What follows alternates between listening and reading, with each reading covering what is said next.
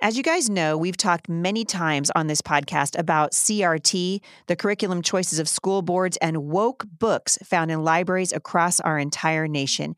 Many of you have asked about alternative literary choices, and if you've never heard of the Tuttle Twins, you are in for a treat.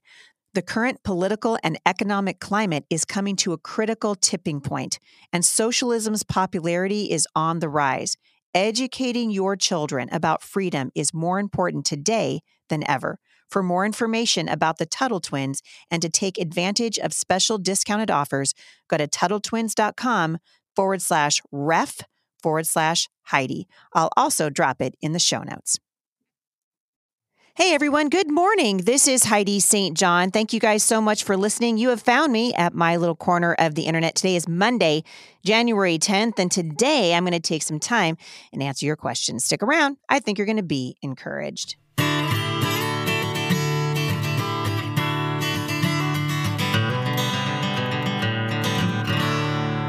Well, I hope you guys had a fantastic weekend, and we're just kind of moving our way slowly through the month of January. I still feel a pretty large sense of optimism that good things are coming in 2022. I mean, everywhere I go, I'm hearing people are waking up, they're getting off the bench and onto the battlefield, and that's encouraging because we've spent a whole lot of time watching the left hijack this country and, frankly, watching the church do nothing about it. So anyway, I'm going to be hopping on your questions today and answering a few of them. If you guys have questions that you would like me to answer, the way to submit those to me is going to HeidiSt.John.com/mailbox Monday. You can also submit me a question as in a voicemail form if that's what you would rather do, which frankly is kind of fun. We're going to listen to a couple of those today. And the way that you do that is by going to anchor.fm/Heidi St. John/message. And you can reach me there. Remember, those need to be under a minute. And so we want to keep those short and sweet and to the point. Thanks for everybody that turned out to the Freedom Revival in San Diego this last weekend. What an incredible thing to see so many people getting off the bench and onto the battlefield. So thank you guys so much for doing that. So speaking of leaving voicemails for me, the first question I'm going to answer comes from Robin. Let's play the question regarding OSHA and the ETS requirement, and then I'll answer it. Hi, Heidi. I am confused on the OSHA ETS. Is the ETS only for healthcare workers, or does it apply to other companies as well? I work at a company that is not a healthcare company, but they are putting OSHA's ETS into effect on January 4th. And I'm not sure if it really applies to us or not. Thanks for your help. All right, so this is actually an ever-changing, constantly moving the goalposts because Biden, the commander-in-chief, the criminal-in-chief, the guy who can't, obviously his elevator doesn't go all the way to the top floor, but he apparently wants to make sure that every single person in the United States is vaccinated, whether they need it or not, whether they've had COVID or whether they didn't, whether they are immunocompromised and can't get a vaccine or whether they don't, or whether they just have an objection to it. Biden, wildly outside of his jurisdiction, as I've been saying over and over again. But the question remains, what is next for these employee mandates? So the Supreme Court has granted review in legal challenges to 2 White House vaccine rules. Remember, this is under the Emergency Temporary Standard, or ETS, all right? So the first is the Emergency Temporary Standard for large employers with over 100 employees, which was issued by OSHA, which I can't stand for 100 different reasons, but that's another podcast. The ETS, the Emergency Temporary Standard, requires employers to either mandate vaccination or require unvaccinated employees to undergo weekly testing. So after OSHA issued the rule, private employers, labor unions, state governments, individual employees across the country did the thing they should have done, which is to file lawsuits in nearly every federal circuit court. So the Fifth Circuit was the first to issue a decision, and they agreed with the plaintiffs. And so they issued a stay against the rule. The Fifth Circuit concluded that OSHA had grossly exceeded its authority, in requiring vaccination without regard to the conditions of individual workplaces. However, this was not the end for the emergency temporary standard. You guys, do you understand what's happening, right? All the things that the government is doing right now, they're doing it under emergency orders. So the ETS, the emergency temporary standard, is just another, another term for the overreach of government. We're doing, because it's an emergency. We're locked in this perpetual state of emergency. What a bunch of garbage this is, right? So the Supreme Court also granted a review in a similar legal challenge to a vaccine mandate imposed on healthcare employers by the Centers for Medical and Medicaid Services. This was the CMS mandate that we heard about forever. So just like the emergency temporary standard, plaintiffs immediately sued to enjoin the CMS rule from going into effect. What does Biden do? Bam, he issues Executive Order 14042, a final mandate facing judicial scrutiny is this particular executive order, which requires federal contractors to impose vaccine requirements on their covered workers, again, without a testing alternative. So a federal judge in Georgia halted enforcement of the executive order, and he issued a nationwide injunction. Then the federal government, in their never-ending quest to steal your freedom from you, they went ahead and appealed to the 11th Circuit, which denied its request to stay the injunction and allow enforcement while appeal is pending, meaning the vaccine mandate for federal contractors is on hold unless and until the appeals court rules otherwise. Now, at the time of this recording, you guys, these things are changing every 15 minutes. So at the time of this recording, it might be that things that were in place then are no longer in place. But the bottom line is that I think employers need to keep a close eye on the developments because the Supreme Court and the 11th Circuit are going to start ruling on these things. And the fate of the vaccine mandates are going to come down really from the Supreme Court. And you guys, I'm sorry, but this is my vote of no confidence in Amy Coney Barrett, who I've not seen very good things from. And I've talked to many conservatives who are like, we told you this was going to happen. And so there's only two people on the Supreme Court that I actually believe to be true conservatives who will stand for the Constitution and against this terrible government overreach. And so I love to sit here and say, I think the Supreme Court's going to do the right thing. I actually don't. I did see that Mike Pence, the former vice president, has now asked the Supreme Court to block the OSHA mandate. And so my advice to you, if you are a business owner, is just hold on, because I think the Supreme Court is going to rule on this. The amicus brief from Advancing American Freedom says that the OSHA rule is exceeding its authority, the authority that was granted to it by Congress, and used a temporary standard as a shortcut to go around a typical rulemaking process. So Vice President Pence is arguing that the rule, which also requires companies with 100 or more workers to figure out who is unvaccinated and test them weekly, is going to cause upheaval in the workplace. Of course, he's completely right about that. Again, this is Heidi St. John's vote of no confidence that the Supreme Court will do the right thing, because the White House is countering that while vaccination is going to make workers' lives easier under the rule, the new standard amounts to weekly testing and it doesn't actually compel a person to get injected with the vaccine. So they're going to say, look, there's a workaround, right? If you don't want to comply with our tyrannical edict that you get the vaccine, then we're going to be okay with weekly testing. You guys, I have to wonder what the heck is in that weekly test, and if it's good for you to be testing and shoving a swab up your nose every week. I would say it isn't. I think this is tyrannical. But again, it's very ambiguous right now, Robin. So the answer to your question isn't as easy as I would like it to be. If I was talking to your employer, I would say, hold off, wait until the Supreme Court's rule comes down, and then we can collectively breathe a sigh of relief, or you're going to see mass noncompliance in the United States. I actually think that's what's going to happen. Because the truth is, people are getting sick and tired of this. We're on, I said the other day, we are on year 3 of 2 weeks to flatten the curve. Clearly, the government has not gotten the message that we don't want to be told what to do with our own bodies here in the United States. And no, that has nothing to do with the topic of abortion. Do you want the best night's sleep you've ever had in your life? Well, after years of trying almost every brand out there, Jay and I switched to the My Pillow mattress, and we are so glad that we did. The My Pillow mattress is a medium firm memory foam mattress that offers excellent support and above average pressure relief and responsiveness. It works well for all sleeping positions and is excellent for anyone suffering from back pain. The My Pillow mattress is made right here in the United States and has a 10-year warranty, a 6-month money-back guarantee, and FedEx will deliver it right to your door. It's easy to set up. Just unroll it and watch it come to life.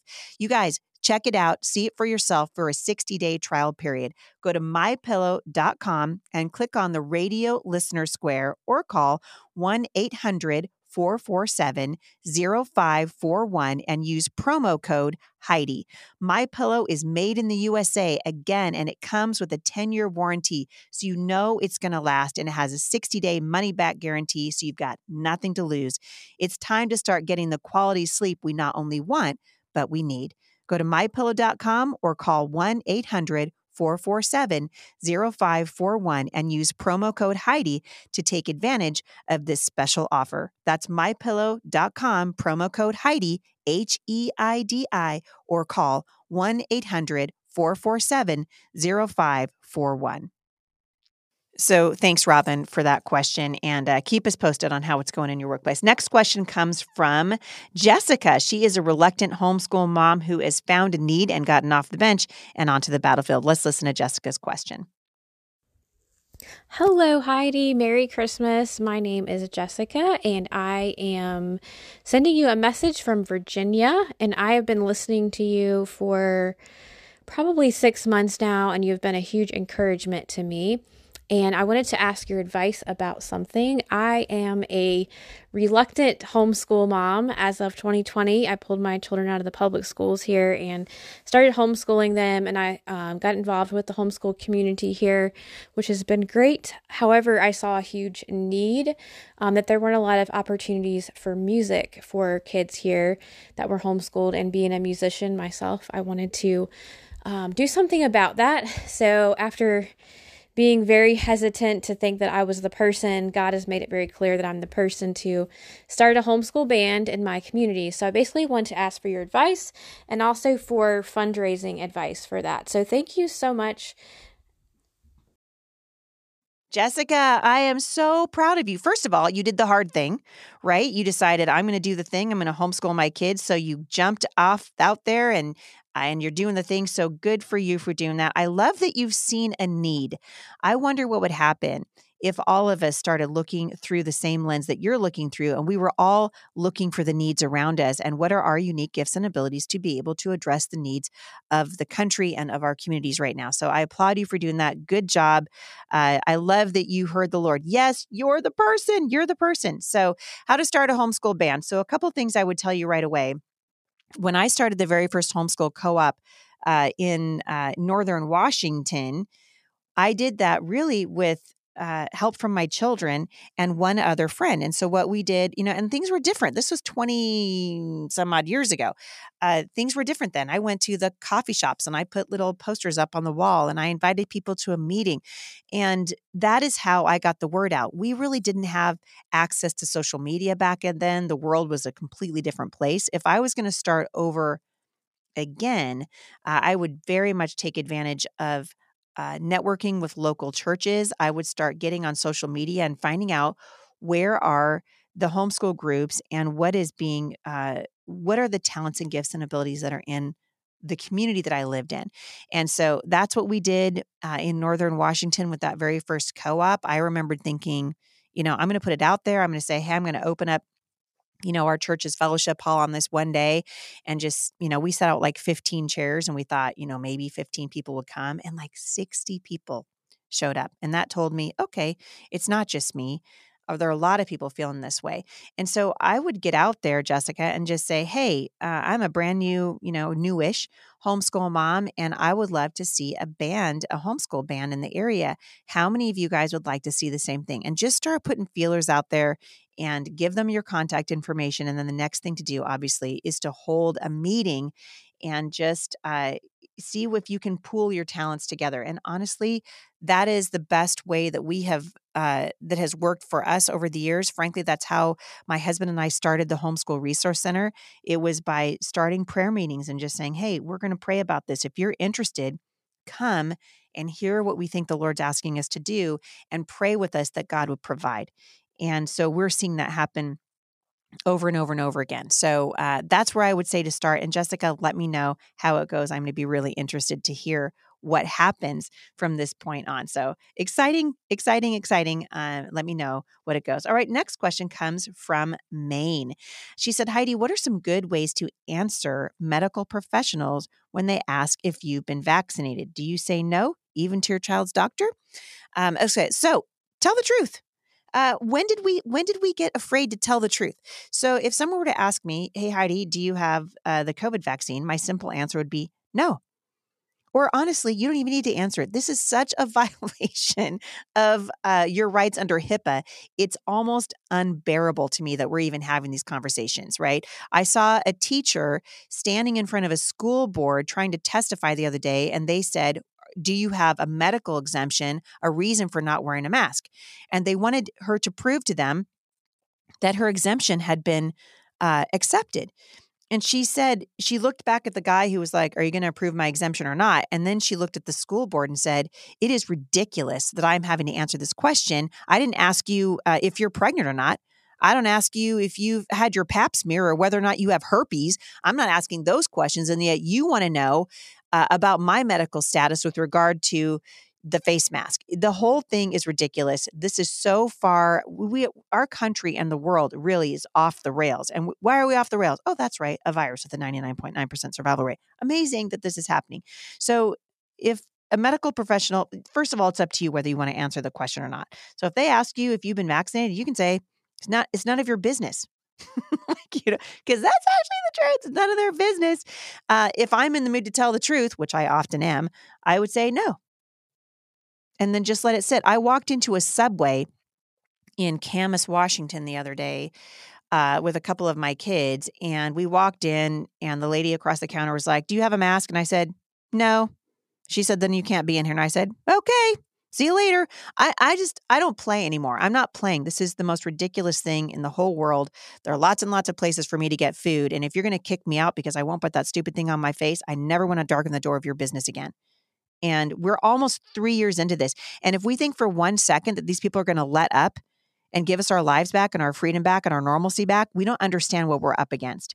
And so I am so disappointed and in many cases disgusted with the medical community right now for the tyrannical overreach and this just insane propagation of fear into the culture and injecting fear into the culture. Every time we turn around, they're screaming at us about, the new thing that's happening and Omicron is here. And, oh, everybody get afraid, go home.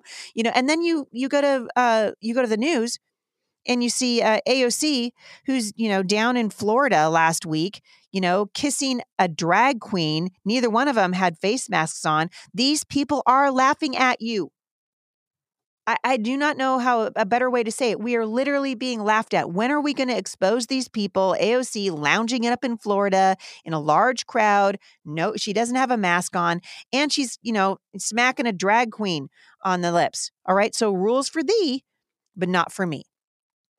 This is Nancy Pelosi. This is the Democrats. And why are they doing that? Because you guys, they know something that you don't know. And we've got to stop playing this ridiculous game. And so, you don't have to answer that question from your healthcare professional unless, of course, it's related to your healthcare. But if you just walk in and they say, we want on your vaccination status, I'd be like, find a different doctor. But that's just me. I'm getting mad about this whole thing, as you guys can see.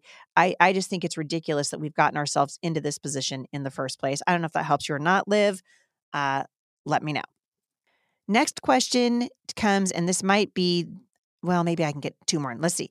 Nicole from Redmond. Hi, Heidi. I'm a mom to four wonderful daughters, and my oldest is going to be 13 in 3 weeks.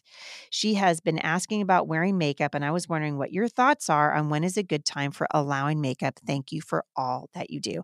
Nicole, I love this question because it tells me that you are interested in the heart of your child and in helping her make the transition from childhood to adulthood. And really, she's at the age now where they're starting to make that transition. So, I also have, 5 wonderful, beautiful daughters, and I'll tell you the first, I always said to moms, the first cut is the deepest, right? So when you realize, oh my goodness, she's not gonna stay, interested in playing with dolls forever and having tea parties, and we're gonna start transitioning to adulthood, it can be really rough because there's so many scary things out there, and we want to keep our daughters' hearts, right? That's really what we're after. And so my focus with my daughters has been to study what real beauty is. If my daughter is my oldest right now, my youngest, not my oldest, my youngest is 11 and she's got, four older sisters. And so, and the next one up from her is nearly 17 years old. And so I've got a totally different dynamic going on in my house right now, in that the youngest in our house is 11 and she is looking at, all of her older sisters who have kind of made this transition. And so what we have done with our children, and particularly when it comes to issues of makeup and that kind of thing, is I'm always looking at their heart. I am very reticent to let my girls start wearing makeup. So usually what I start with is a little bit of mascara. So we'll start, I might, if she comes to me and says, Mom, can I play with your makeup? Absolutely fine. But if that becomes your everyday normal thing, no, we're not doing it. So what I told my girls was, you can play with it. You can try it on. I can help you if you want, but we're not going to wear it in public because you're a child and that makeup really makes you look like an adult.